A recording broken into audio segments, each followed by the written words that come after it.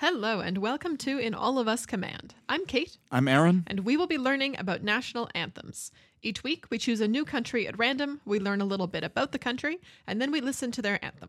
After listening, we will rate the anthem based on several criteria and see how they all stack up in our humble opinion. Now, we don't want you to think that because of the title we're huge fans of O Canada. In fact, we plan to dunk on it pretty much constantly throughout the show and do not expect it to finish highly in the rankings at all.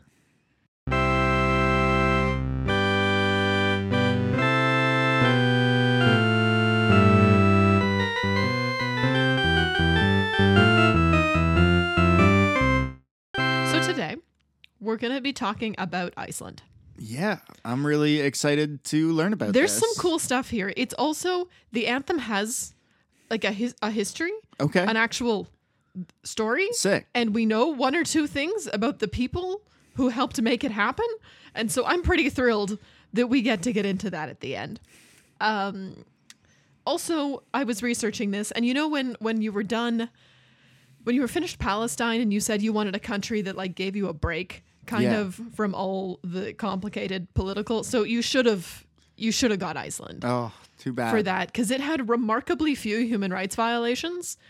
And overall, like there's, a little bit of shitty stuff because there always is, but way less shitty stuff than we had definitely in some other episodes. Instead I got Moldova, where there was a whole like Holocaust section to it, which was not as fun as you've been making this sound like it's going to be our most fun, least depressing episode yet. I kind of think it might be. / maybe ever. Maybe ever. It's possible. It's entirely possible. Cool. Yeah. Okay. So, fun thing to start off just for you. Iceland is an island nation. Yes. And I knew that. I knew that so confidently I didn't even bother saying it. I should have made the prediction. I think maybe some people would have called you on that one.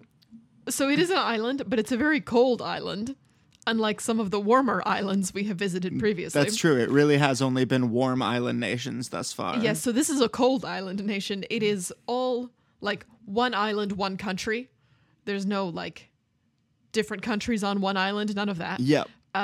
It's located between the Norwegian and Labrador seas, kind of in between Greenland and Norway, and kind of also the UK. Yes. A thing I thought was interesting, and like I kind of knew this, but I kind of didn't. It's not, relatively speaking, that far from Newfoundland.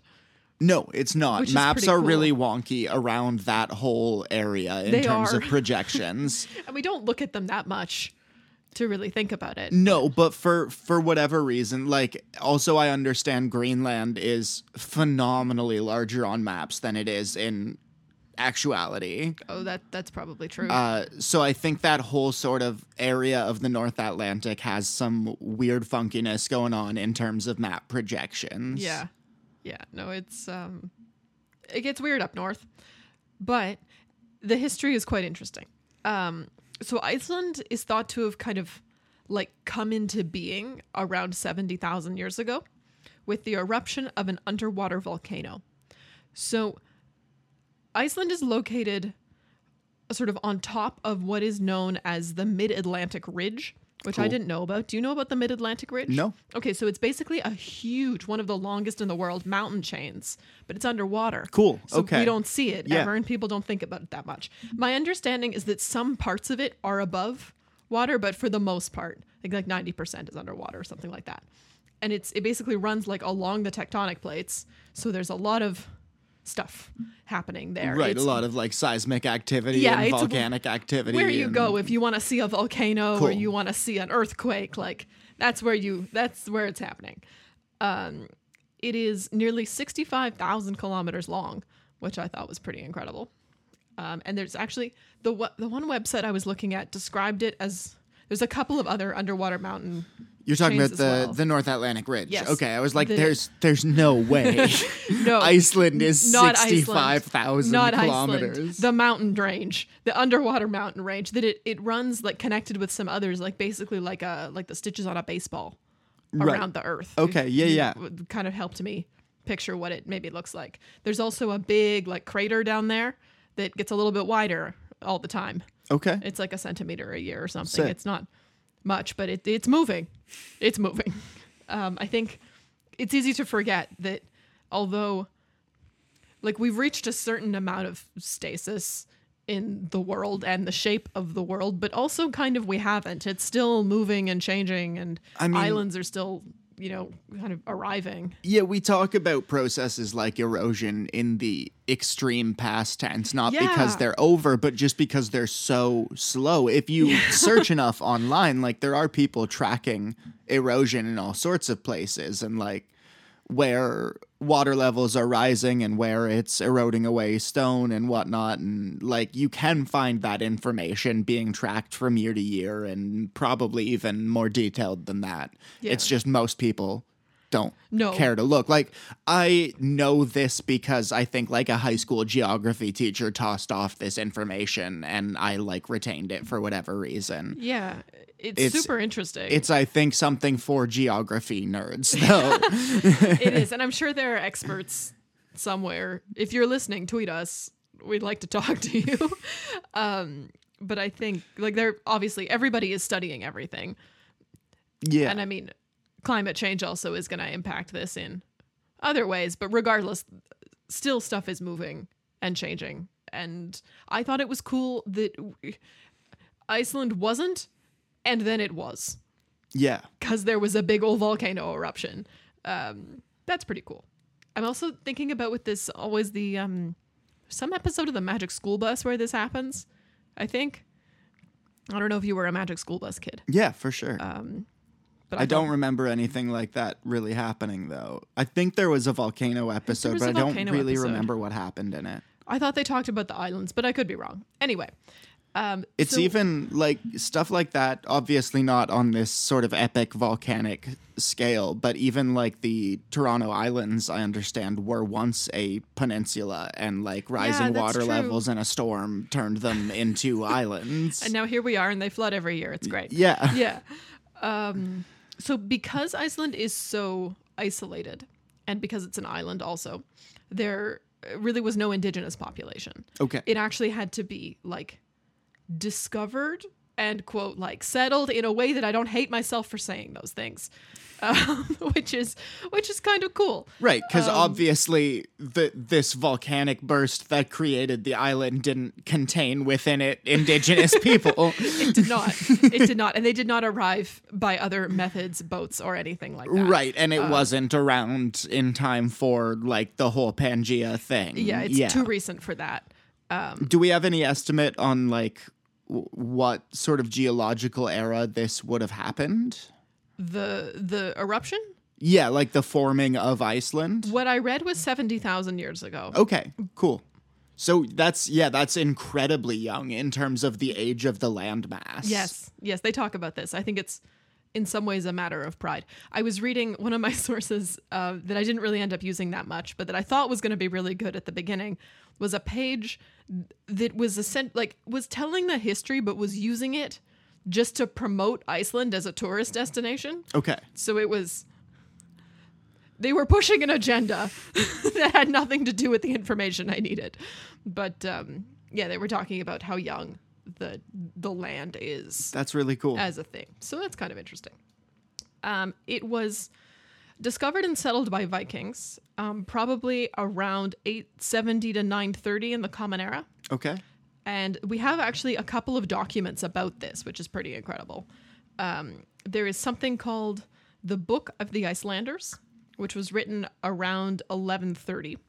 And another document titled the Book of Settlements from about the 12th century that sort of details all the folks who like came and settled and how all of that happened. So it was written after the fact, but is still like more information than we have a lot of places about the sort of movement of people and immigration and demographics. Not a primary source, but like a fairly close secondary source. Yeah. And there's some interesting stuff too about the Icelandic language that I'll get into in the fun facts that will also kind of make this even more important, kind of. So, mostly the people who come and settle in Iceland and like set up their lives and live there are from Norway, and also some Vikings and some settlements. What now? Sorry, I wrote a very bad sentence. The people come from Norway, also Vikings, and also some folks from the UK. And probably it's from the sources I read that people knew about Iceland before it was sort of officially inhabited. Okay. I think it's not that welcoming of a place, so I can see how you might see it and be like, ah, look, a frozen rock, and then just keep on going, because what is there for you really? So maybe a couple people had done that before it actually got settled. Yes. So supposedly there was a Greek explorer who actually wrote about an island called Thule, which he specified was a 6 days sail from Britain. And so they think maybe that was Iceland that he was talking about there. Yeah, but then no one lived there. And also there are some early sources citing Irish monks who actually lived in Iceland. And then the settlers from Norway came around and the Irish were like, nah, y'all are heathens, I'm getting out of here. And they left because they didn't want to fight that war, I guess.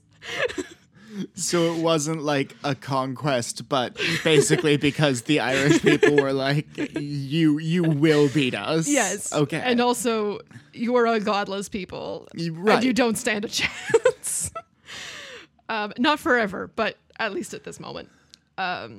So the early settlers following this were obviously polytheistic. They worshipped about 40 different gods, some of them who have made their way into our sort of cultural narrative, Thor and Odin. Right, being, these are those classic Norse gods. Some of the popular guys. The early political system is a little bit complicated. I'm going to do my best here. Essentially, there's no royal class, but rather there are chieftains called Godar, singular Godi or Godai, I am unsure of this, who make decisions at annual assemblies and sort of nominate judges to do the legal stuff. Okay. Average folk have to belong to a chieftaincy, but no one really cares which one. So there's a law that says you have to belong, but you can leave and you can join another one. You can also get kicked out and join another one. It's not really that like firm where you have to be. And so while this is sort of more democratic than some early political systems, especially we've seen, it's usually kings. We see a lot of kings. We have seen a lot of kings. So this is sort of a democracy, but women and workers don't really have a role in this. You have to be like a sort of important man to be doing anything here. The source I used specified freed or enslaved workers, quote unquote. So it seems that they did also have slaves in some capacity. I think that's pretty standard for a lot of these Norse cultures. But it's pretty standard. Yeah. The Romans did too, right? It's kind of a long-standing. I mean, I'm not like endorsing it. I'm just saying, it sucks no matter what. But a lot of people were doing it. I think that's sort of the cultural milieu for these Nordic cultures around there. Main takeaway: don't enslave people. At the end of the 10th century, Norway, who is kind of the closest sort of cultural ally that we see to Iceland, obviously with the geographic proximity and they officially convert to Christianity. And then missionaries start visiting Iceland, and they are incredibly successful in converting most of the population to Christianity. And that is still very much, I think, a dominant thing there.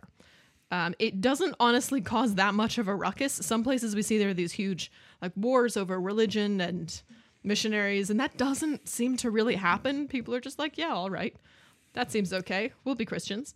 And it really sets the tone for religion going forward. So things at this time are like pretty good overall. Iceland, it turns out, is a great place to raise sheep and cows, and so they make a lot of cloth from the sheep fibers and the wool, and they export all of that, which I thought you would find interesting. Big sheep destination. Love sheep destinations. Yeah. I have actually used a lot of Icelandic wool. Yes, it's something you see the sweaters all over the place, and they have that knitting, that like Nordic knitting. Yes, stuff. For sure. Those mittens. There's a name for it that I can't remember. Those kind of right triangular now. mittens. Yes, those ones with the pointy tips. However, so in the 13th century, Norwegian royalty get it in their heads that it would be a really good idea to unite all the Norwegian Viking settlements. At the same time, the Icelandic Godar are having a bit of a bloody power struggle of their own, and Norway sort of persuades them to join as well. So Iceland kind of mostly willingly becomes part of Norway. Okay. They're not independent. It's complicated. The relationship with Norway, it often is complicated. It seems that they did this mostly just to restore peace on their own land. It was so bloody and so out of control. They were like, no, we just want to stop this. We're gonna give this one to Norway. However, they do keep sort of separate in their own way. They keep their own laws, and most of the rulers are still Icelandic. Okay. So while they are technically part of Norway, this isn't like some of the colonization we see where it's like the iron fist over the little guy. Not as much. That it's not as much. The Icelandic ruler, like that I find is a big point of contention in a lot of these relationships, is if the sort of in charge nation will allow the lesser nation, for the purposes of this discussion, to have a native ruler, then they will be a lot more willing to listen, because the messages being passed down from on high are being passed down from one of their own. Absolutely. And that, I think, reads a lot better to the public and even to the other politicians. And yeah, it does. I think it keeps morale up in a way that it might not. Yeah, otherwise. definitely there have been a couple times where we've gone like, oh, they got to keep their own rulers for a little bit, but that was like, too much freedom. So actually, no. And it's always the British too, being like, we thought that was going to be fun, and then now we don't think that's true anymore. So sorry. So it's good to hear that they got to keep that, because it's such a common trend that's like the opening promises, and then it always gets taken away. Yeah, it's true. So then Norway and Denmark ally themselves in 1380. But this doesn't really affect Iceland until they start exporting a bunch of fish to Norway. Okay. And it's good fish. People like the fish in Iceland, and they're like, we smell something here. It's a pretty major fish destination too, isn't it? It is. People sniff out a profit, as they are wont to do, and English merchants realize this is like really good fish, and they start showing up to fish in Icelandic waters around 1400. Denmark is like, what are you doing? And they try to stop this, but they don't have a strong enough navy, and we all know that England is like king of the boats. Right, that's the whole reason England had the empire they did, is because they were unbeatable on the sea. Yes. So they're using that to get all their good fish, which partly I don't understand, because England has really good fish too. Maybe you get different kinds. Yeah, maybe. I don't know. I don't know. Anyway, it was a whole issue. Leads to a whole kerfuffle between England and Denmark, which I find hilarious, because now them two are fighting over a thing that kind of isn't even theirs to begin with. Yeah. Anyway. I don't know. Oceans are complicated, because drawing borders on I don't know how you do that, but...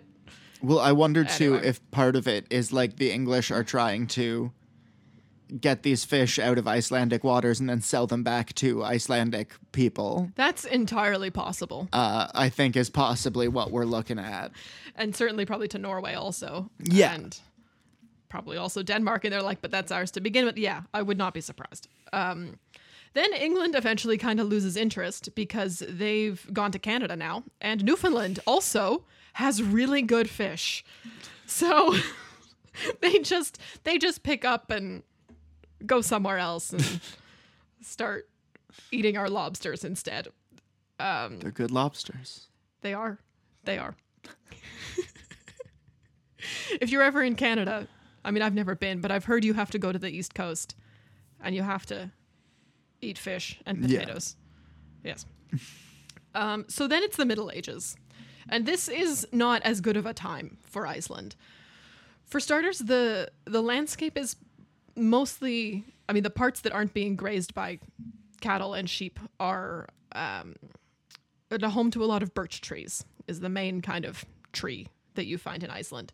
And these were all cut down because they're good for making charcoal. And this, along with a lot of animals eating the grass, leads to a lot of soil erosion. And then there are a number of climate shifts, which make it really difficult to grow grain, and people just kind of give up doing that. And so everybody is hungry. Then also the church and a bunch of rich people buy up a lot of the land and then make the regular farmers pay them to use it in that lovely medieval structure that we all like so much. Mm-hmm. So there's a little capitalist action here. It's more feudal. Feudal action. Yeah. Early capital. I don't know anyway. And so basically everyone is starving. Yeah. Because it sucks. There's no food, and then you have to pay rent to your stupid landlord guy who's like for the land you were already on to begin with, and it's not great. Then there's also the plague, which makes its rounds not once but twice. One time from 1402 to 1404, and then again from 1494 to 1495. What I read said that the plague basically kills off half the population both times. Jesus. And it wasn't like that many people to begin with, although it was kind of getting to be too much for what the land could support, especially with all the other problems they're having with the deforestation and the erosion. So it's devastating, but also maybe kind of necessary. Yeah. As much as I don't, obviously I don't want people to die for nothing, but the land was kind of stretched a little bit thinner than it should have been. Then the Reformation comes along. It was quite heavily resisted in Iceland, but eventually ended with the beheading of someone by the name of Bishop John Arason in 1550. And this is generally agreed to sort of mark the end of the Middle Ages in Iceland. The Danish crown then establishes something of a monopoly over trade in Iceland, essentially making it so that Iceland has no contact with any other nation. They do everything through the Danish. Okay. And even though the Danish king, Frederick III, establishes an absolute monarchy in Denmark, Norway, and Iceland, this doesn't sort of affect Iceland because they still have their local governments that are still controlled and are still sort of governed by their own people, at least at a local level. Yeah. So as you were saying, they're still kind of doing okay because they can see their own guys are still here. Then, okay, up until the 1700s, Iceland has been pretty much a completely rural place with no major towns. Then there is an attempt to set up a wool factory in Reykjavik and make it something of an urban center. The wool factory, it seems, didn't do that great, but people still moved to Reykjavik and sort of start to build their lives there. And I think now it's certainly the capital and the most populous place. Yeah.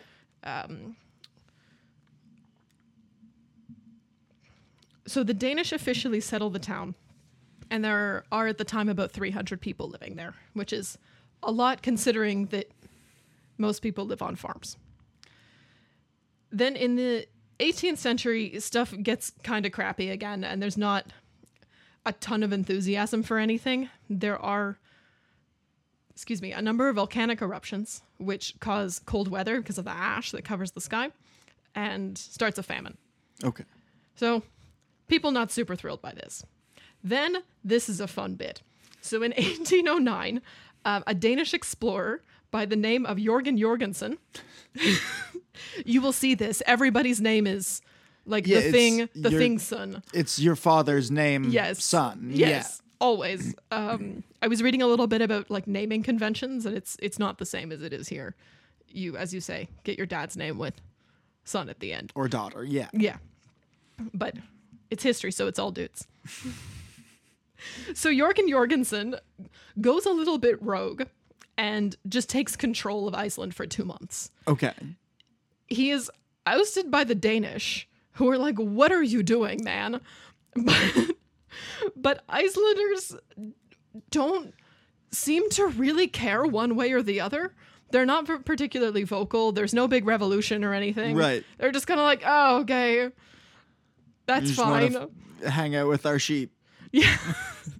And I thought that was kind of hilarious that this guy swoops in and takes over, and everyone's like, okay, let me know when you're done, I guess.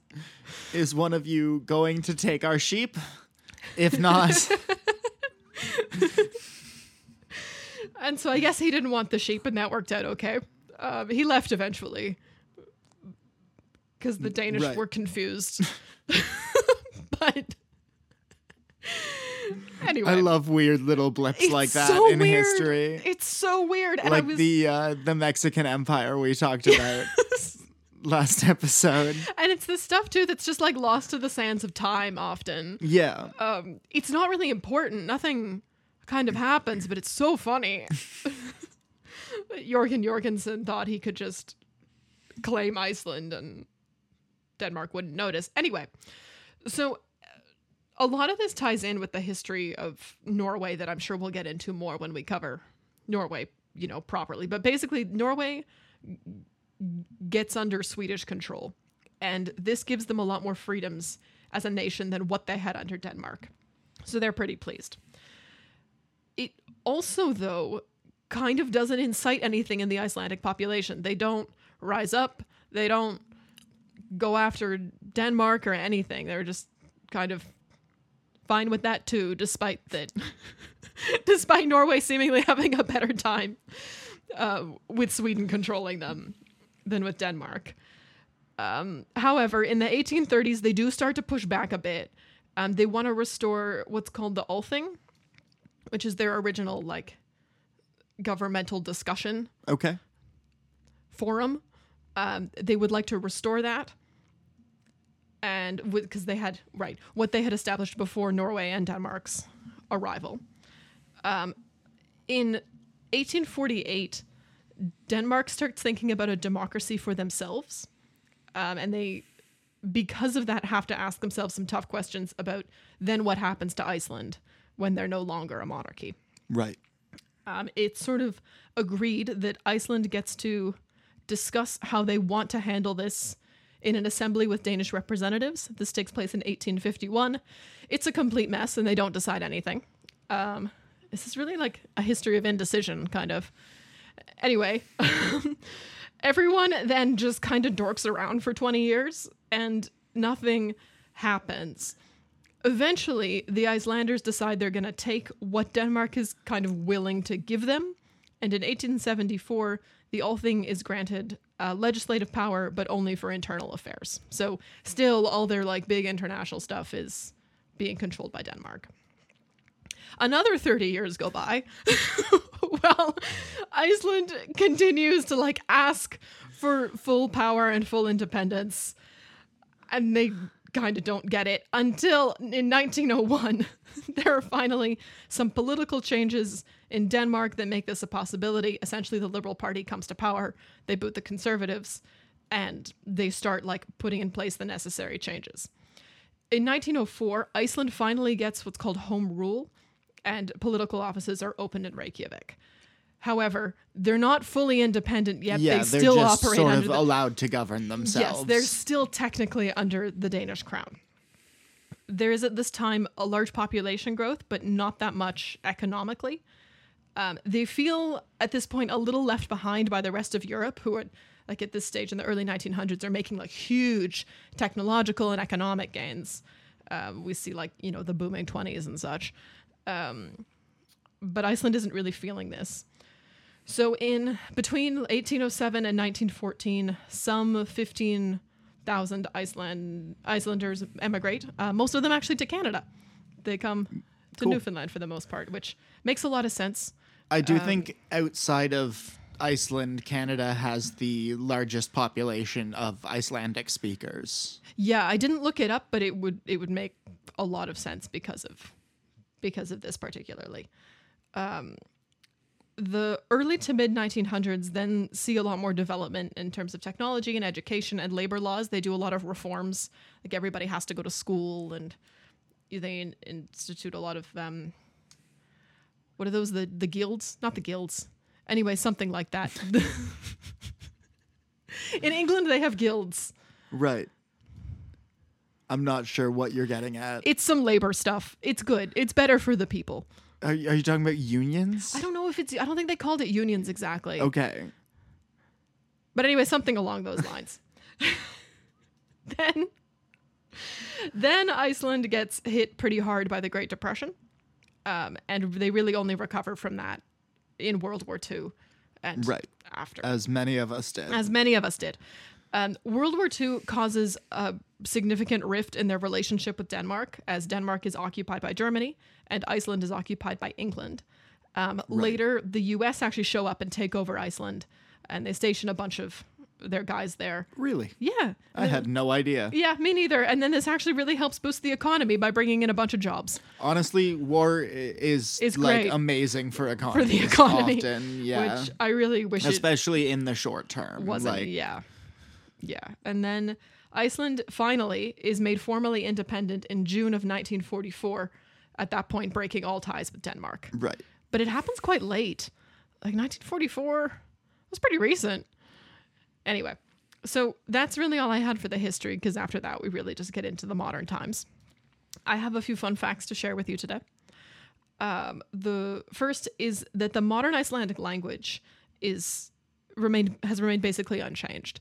It is so similar to Old Norse that people can still read the sagas. Oh, really? Yeah. I didn't know that. I know, That's isn't cool that as so hell. cool? It basically hasn't changed because it's so isolated. The language like showed up and it stuck. It's so interesting. That's really fascinating. Yeah. I had no idea it was so...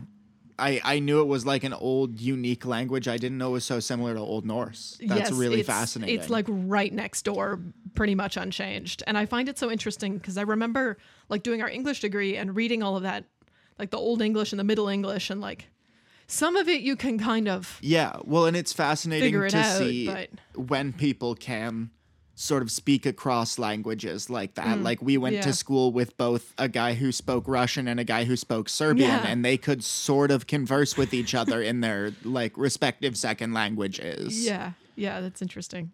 I remember also reading like the Canterbury Tales, and if you just read it on the paper, it's nothing. But if you read it out loud, then it's like, oh, I hear this now, and you can hear how the words are just like shaped a little bit differently and organized a little bit differently. Anyway, language is very cool. This I thought was just like the funnest of all fun facts. Not ever, but still very fun. That's very, very cool. Sort of in keeping with this, the population is also extremely homogenous. Pretty much everyone can trace themselves in some way back to the first settlers who came from Norway. Cool. Yeah. There's like a little bit trickles from like England and stuff, but for the most part. Sure. I'm sure there's been immigrants and stuff, but not a lot. Yeah. It's not a particularly, like, I would love to go to Iceland. It's near the top of my list of countries I'd like to visit, but you can see why it wouldn't be an attractive worldwide immigration destination. Yes. No. It's a bleak ass country. Yes. Yes. So I was trying to read up about some famous people, and I didn't know any of them, except Björk is Icelandic. Yes. Yeah, which I think most people probably know, but in case you didn't, Björk is Icelandic. In the early 2000s, Iceland also elected the world's first gay prime minister, name of, I don't know. Give it your best shot. Was it going to be Johanna, though, or Johanna? Probably the soft J, if I had to guess. Okay, so it's probably Johanna Sigurðardóttir? Cool. I think. Who is also Iceland's first female prime minister, and also got tasked with the really shitty job of governing during the economic thingamajig in like 2008, 2009. Right. So she was around for that, which I feel bad for her. That was a hard time to be in office. So although Iceland is a very cold place and quite like a bleak landscape, and they have that 24-hour nighttime thing that you get when you go up north, they have less extremes than we have here in Canada, for example. Right, it's very stable. Yes, so usually the temperature ranges from about -8 at the coldest to about 11 degrees Celsius at the warmest. I think that tends to be the case in islands. Like, water is very stabilizing on temperature. Yes, I was reading also something about the currents. They get like obviously a cold Arctic one and also somehow like a tropical one. Sure. Too. Currents are wild. Yeah, I don't know. I don't pretend to understand this stuff. It just shove it in with the plate tectonics and don't worry about it that much. But I thought it was interesting that, like, obviously it would snow a lot but it also rains, I think, a fair bit too with the temperatures above zero. But that here in Canada, like, we get, well, Ontario at least, like plus 40 to minus 40 easy over the course of a year. And how geographically we're not really that far away, but it's a completely different thing. So anyway, they also have in Iceland a type of horse called Icelandic horses. And I'm kind of a horse nerd, so I found this. I mean, I kind of knew this. I thought it was very interesting. They are descendants directly from the horses brought by the Vikings. And again, because of this kind of island situation, have really not changed that much. Right. They've been kind of isolated and maybe inbred a little bit. I don't know. Probably. But these horses are unusual because they have 5 gaits instead of the usual 4. So most horses can do walk, trot, canter, gallop. It would seem that Icelandic horses can do all of that. And then they have an extra gait called the flying gait, which I was watching a video of this. It's something. And they're so little and compact and seemingly can still be ridden by full-sized adults. That's fascinating. We'll definitely put a link to that video wacky. In the show notes. We will put it. It's quite something. And then finally, I just wanted to add that the national bird is called the gyrfalcon, which is a cool name. That is a good name. And it's a funny little puffin-looking bird. It looks like a cartoon character. They're really cute. Well, we will make sure to get a picture of that too, because that's always worth having. Yes. So before we listen to our anthems, I will talk just briefly about the food that we are going to be making today. I'm really looking forward to this one. Me too. I'm a little nervous because it's just different from what I usually cook. It's called plokkfiskar. Again, sorry for butchering every single piece of pronunciation in this thing. Although I think I said, who's the guy? Jorgensen? I think I said that right. Anyway. So this is a fish and potato stew that, from what I read, is kind of one of those things that varies a lot depending on who makes it for you. And it's kind of one of those, like, every grandma's makes it a little bit differently kind of a situation. Okay. So I'm going to make this recipe that I found online where the author fully admits to this, that it's very different depending who you get. It's not spiced much. It's quite bland. So I'm going to make kind of the bland version, and then I figure we can pepper it up afterwards if we need to. For sure. Essentially, you cook fish and you cook potatoes, and then you mix them in like a milk-based broth with onions. Basically. Can't wait. It's going to be pretty good. It's supposed to be kind of practical and straightforward. It's the thing you do with, like, your leftover fish. Yeah. And your leftover potatoes. You kind of chop them all up and chuck them in together. So we'll see how that is. The anthem is quite unusual, I think. And the story behind it is quite interesting. So I'm excited to get into that after too. Great. We will do that right after the break then. Okay, sounds good.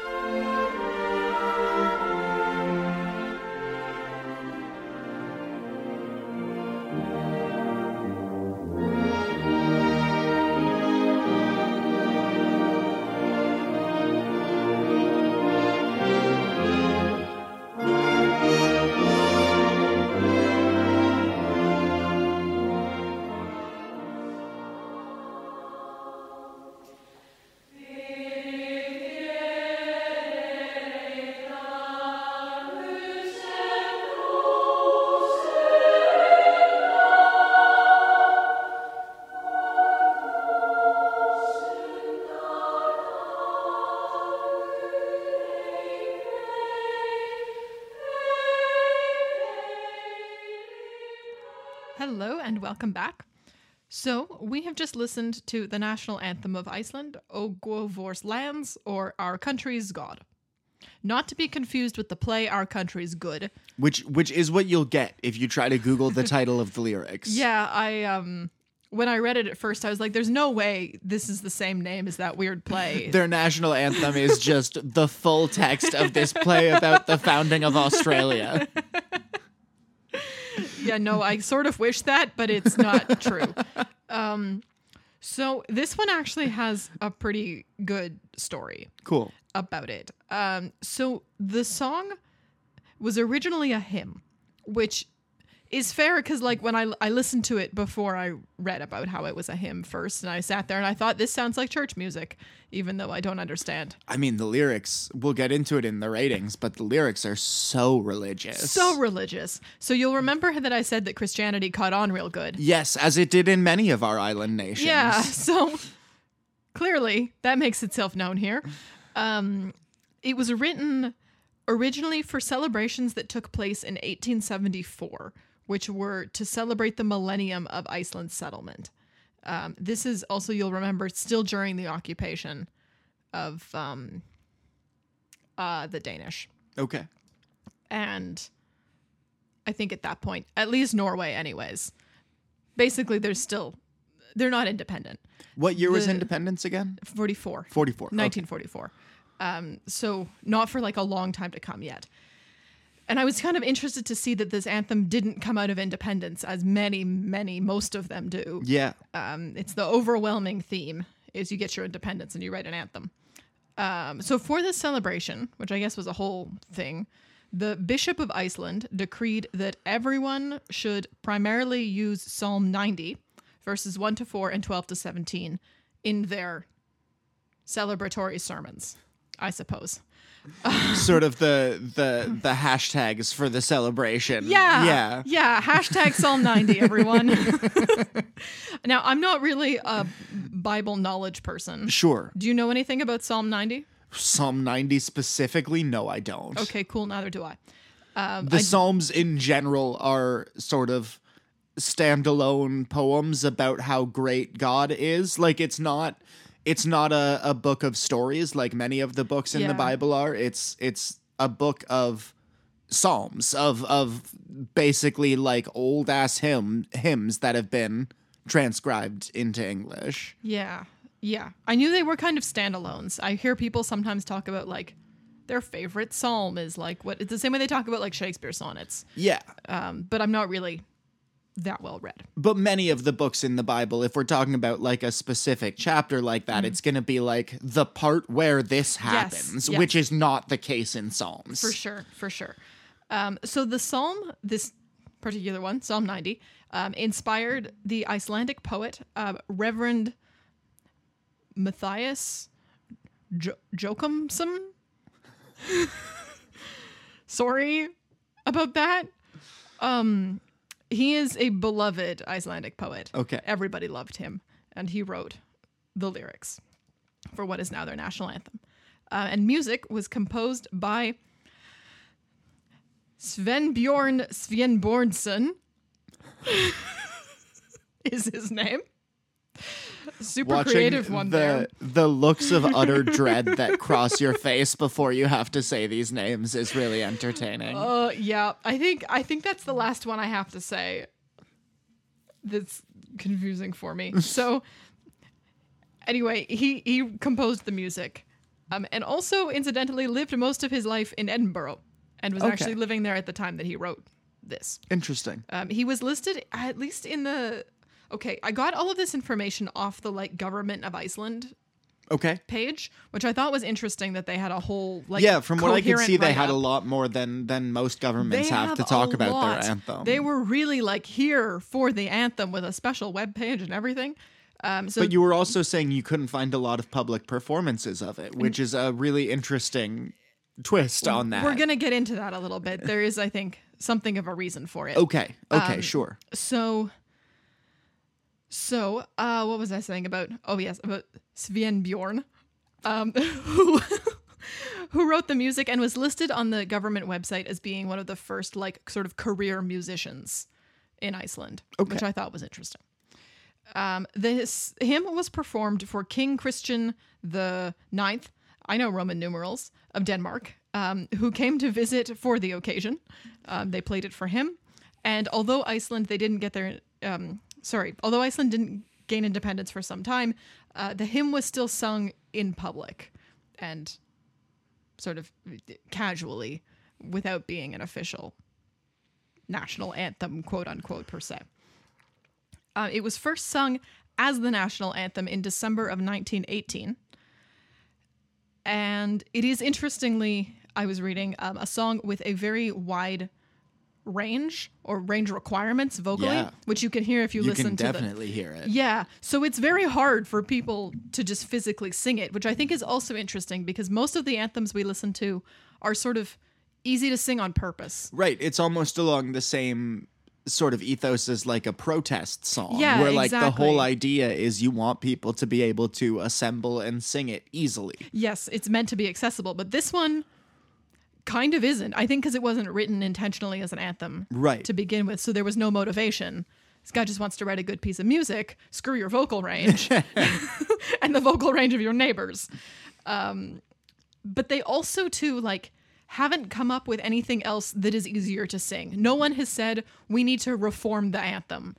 They're just happy with it the way it is. Okay. So everybody in Iceland is okay not being able to sing their anthem most of the time, which I think is hilarious. Also, in 1983, the Icelandic parliament passed an act so that the anthem cannot be performed, quote, in any other form than the original, which I take to mean that you're never going to get a rap break. Right. That sucks. And it's written into the law, essentially, that that's the case, which I think is why there's not that many versions. That makes me want to record a bunch of weird versions of the Icelandic anthem. I mean, I don't think there's any reason you can't. I know. They can't do shit to me about it. That's true. That's true. You will maybe get a strongly worded letter. I don't know. Cease and desist. Stop rapping our anthem. That's really bizarre. It is. It is. I think that's the first time we've heard anything like that. Too. Although I wouldn't be surprised to learn, again, sorry, Brunese folks, to keep bullying up on you. I wouldn't be surprised to learn that was also the case with Brunei because there really does seem to be one official recording. Maybe it's just so long everybody falls asleep before they can finish their recordings. Sorry, Brunei, again. Anyway, also, there's another law that you can't use it for advertising or commercial purposes.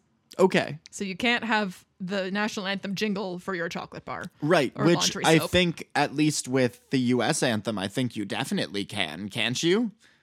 I don't know. They use that shit all over the place. Right? If I want to go on my Super Bowl ad and sell the most patriotic toilet paper, I'm pretty sure I've got carte blanche to just put the Star Spangled Banner in that ad. Yeah, maybe we need to look more into like copyright law and national anthems. Yeah, I hadn't thought about that. That's interesting that there is something on the books in Iceland, though. Which also makes me think that somebody tried and they were like, sure. no, you cannot do that. Like the one time someone, drives a motorcycle through the mall and then they have to put up a sign that's like, no motorcycles in the mall. Please and thank you. And everyone else is like, why do we need that? And how did you come up with it? Another intriguing thing is that on the government website where I got all this information, they have also several links, two of which I used, to versions of the anthem that have been recorded, and also musical notation for all kinds. Cool. Choirs, musical instruments, symphonies, horns, I guess you kind whatever of you want. have to if there's one official version that you're only allowed to use that one. I think so. You sort of have to provide it.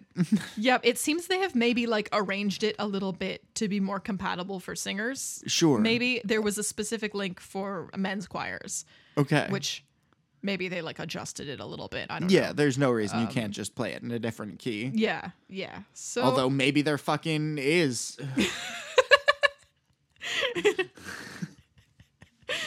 So that's a little bit what I have about the Icelandic national anthem. Cool.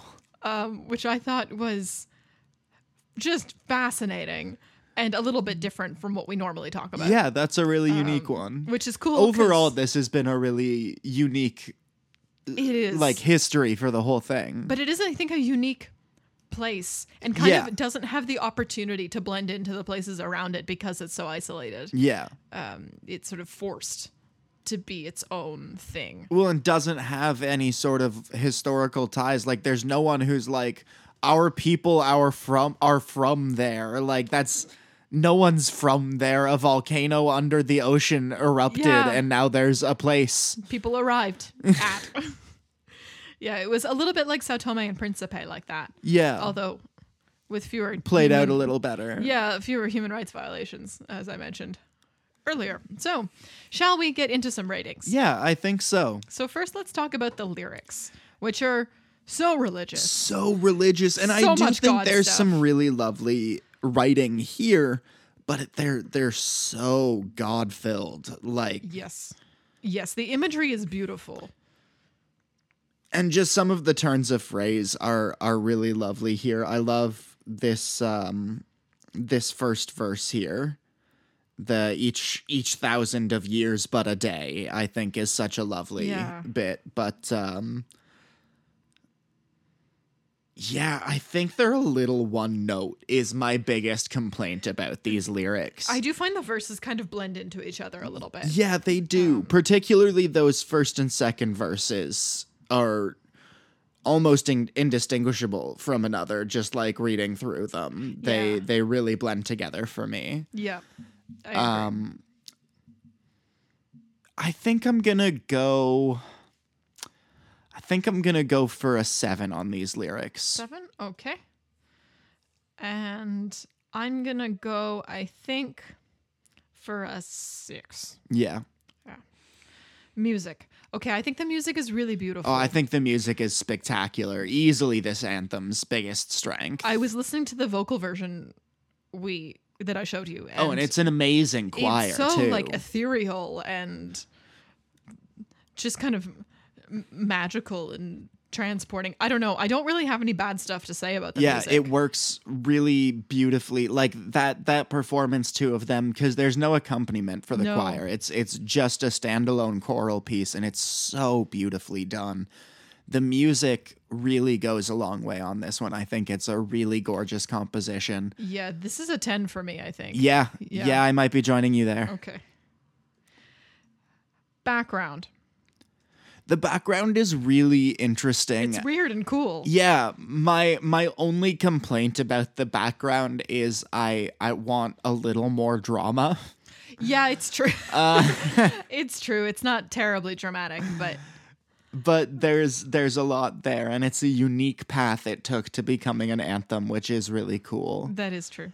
I think I'm gonna go for an 8.5 here. 8.5. I was gonna go 9 for background, as I agree, it is a little like lackluster. Yeah, slightly. like even in their history, it's not bad though. Obviously there are differences, and I don't want to put all of Canada's history on them, but there's a lot of parallels, I thought, with Canada in the way that they sort of quietly kept asking for their independence. Yeah. How about now? Now? It's been like 20 years. Do you think maybe we could talk about independence again? Except we have... Sorry, finish what you're saying. Well, I just... I feel probably two countries that interact more with Iceland than we do. I would not be surprised to learn they have a similar reputation that, like, Canadians do in America. Yeah, it's where like the cute, polite, apologizing folks. Yeah. I think there's a bit of that, and I'm always going to want more drama when that's the way the story plays out on such an epic scale. We have the drama of the jumbo-sized genocide we've had going on. Well, that's why I said I didn't want to put all of Canada's history on them. Just because Iceland doesn't have the genocide. No, and I'm not trying to even, like, legitimize that reputation for Canada. No, I'm just saying... The parallels that I do see, I wouldn't be surprised if they gave Iceland a similar reputation, well-deserved or not. Yeah. I think that's probably true. So significance. It's not really about them, kind of. I want more about... there is no country on Earth geographically like Iceland. It is a complete anomaly in the way that the country just is. Yeah. And that doesn't really get acknowledged at all here. None of the history. It's just God, God, God all the time. I will say, though, it's a complicated situation because it wasn't written as an anthem. It was written as a hymn. So they didn't know ahead of time. And clearly the people must be attached to it in some way because it's still their bloody national anthem, even though no one can sing it. That's fair. However, other places we've seen that had chosen other pre-existing things to become their anthem, they chose things that held... I think all of those places have scored like 9 or 10 on significance because they chose things that held phenomenal significance to the culture. Yeah, that's true. Or they rewrote it so that it fit better. Yeah. If I know it's no longer in first place, but if we look at Slovenia as an example of a pre-existing nation, they chose this revolutionary poem that kept coming up at all of the most important times in their history. And I don't know, this for me is lacking some of that. If we were to go through the grand tradition of Icelandic poetry, I guarantee you we could find 20-25 pieces from the same stretch of time that would make, for me at least, better lyrical anthems in terms of acknowledging what is unique and special about this country, because I think it's such a unique and special country. And maybe that's coloring my view a bit, but I think too, I don't know, like I agree with you. I think they could have maybe picked better or different or something. But I also don't know, like it's not their fault they didn't have a revolution. No. In the same way that other places did. No, and it doesn't need to be a revolution. I just wanted to talk about, volcanoes or ice or whatever. Like those funny horses that I want some of the... It's such a unique country. There's so many things you can talk about that no one else can really talk about in the same way. Yeah. And none of that gets acknowledged. We've all got God. That's sort of the point, isn't it? Yeah, I guess. I think, though, this is one of the more contentious, significance conversations we've had to have. Okay. Maybe. The others are pretty straightforward. This one, there are sides to this argument. I agree. I do think there are sides to the argument. I just think I'm going to score it quite low. I'm interested to hear what else you have to say. Yeah, I think, here's the thing. Although I think it's kind of justified in that it was not written as an anthem to begin with, and they didn't have like a big revolutionary independence like some other places did, many other places did. At the same time, it kind of doesn't do that much for me. I don't get a sense of the people from That's really what I'm saying. More than like not having a revolution, they lost those points on background story more than anything. That's true. But that's true. So I think ultimately I'm probably going to land somewhere close to where you are. Yeah, I think I'm going probably about a 3.5 on significance for this one. 3.5? Okay. I was going to go 5. Okay. X Factor. There is some. It's not blowing me out of my seat, but I think I would give it... It's such a gorgeous composition that it's going to gain a good few points that way. I think I'm going to go for a 6 here. 6. Okay. That seems fair. I'm going to go 7 on this one. All right. Let's total those up then. All right.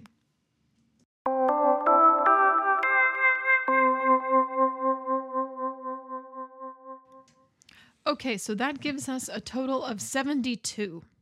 That's not a bad score. Above average. Yeah. Well above average. But not cracking our number one either. Definitely not. No. So, yeah, that's probably around where I thought that was going to land. Yeah, I'm interested, too, to listen to more national anthems from the geographical area, as this is really our first foray into, well, not Europe, but the North.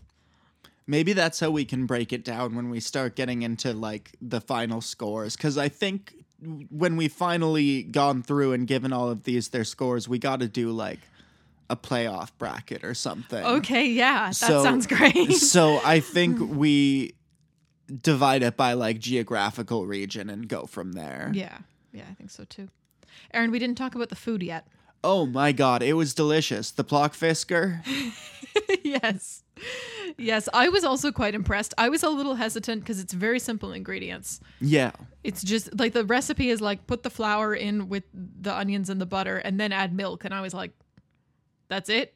It's just you add the milk and then you put the potatoes and the fish and you stir it around a little bit and there you go. Yeah. So it's very straightforward. Nice and cheap too if you have fish left over. No, it was very, very tasty. I'm a big clam chowder fan. Is one of my big comfort foods, and this is similar enough to that. It was good. We had it with some garlic toast.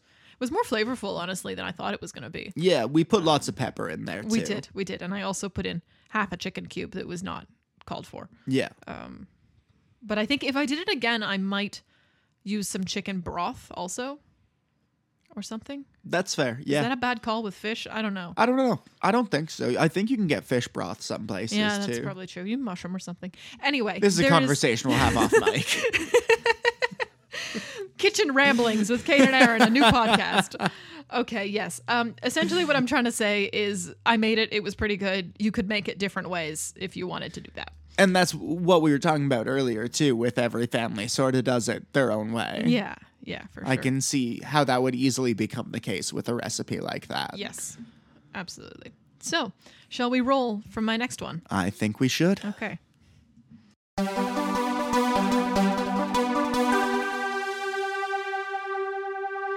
That is going to be number 96. 96. Okay. So 96 gives me Kosovo, I think. Kosovo. Where is that? That is, I believe, down in the same former Yugoslavia region that Slovenia is in. Awesome. I believe. Okay. Would you like to venture whether it is an island nation?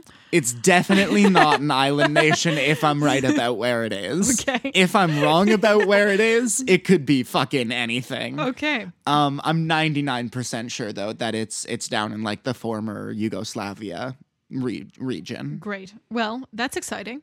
I will learn about that in 2 weeks. Aaron, what's your one for next week? My next week is going to be Switzerland. Amazing. So we'll see you then. And thanks for listening.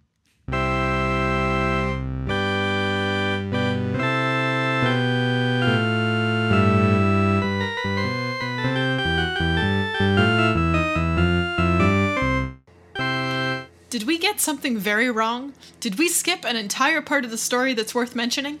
That's very likely, and we'd love to hear the correct version. Please tweet us at IAOUC Podcast or send us an email at inallofuscommandpodcast@gmail.com.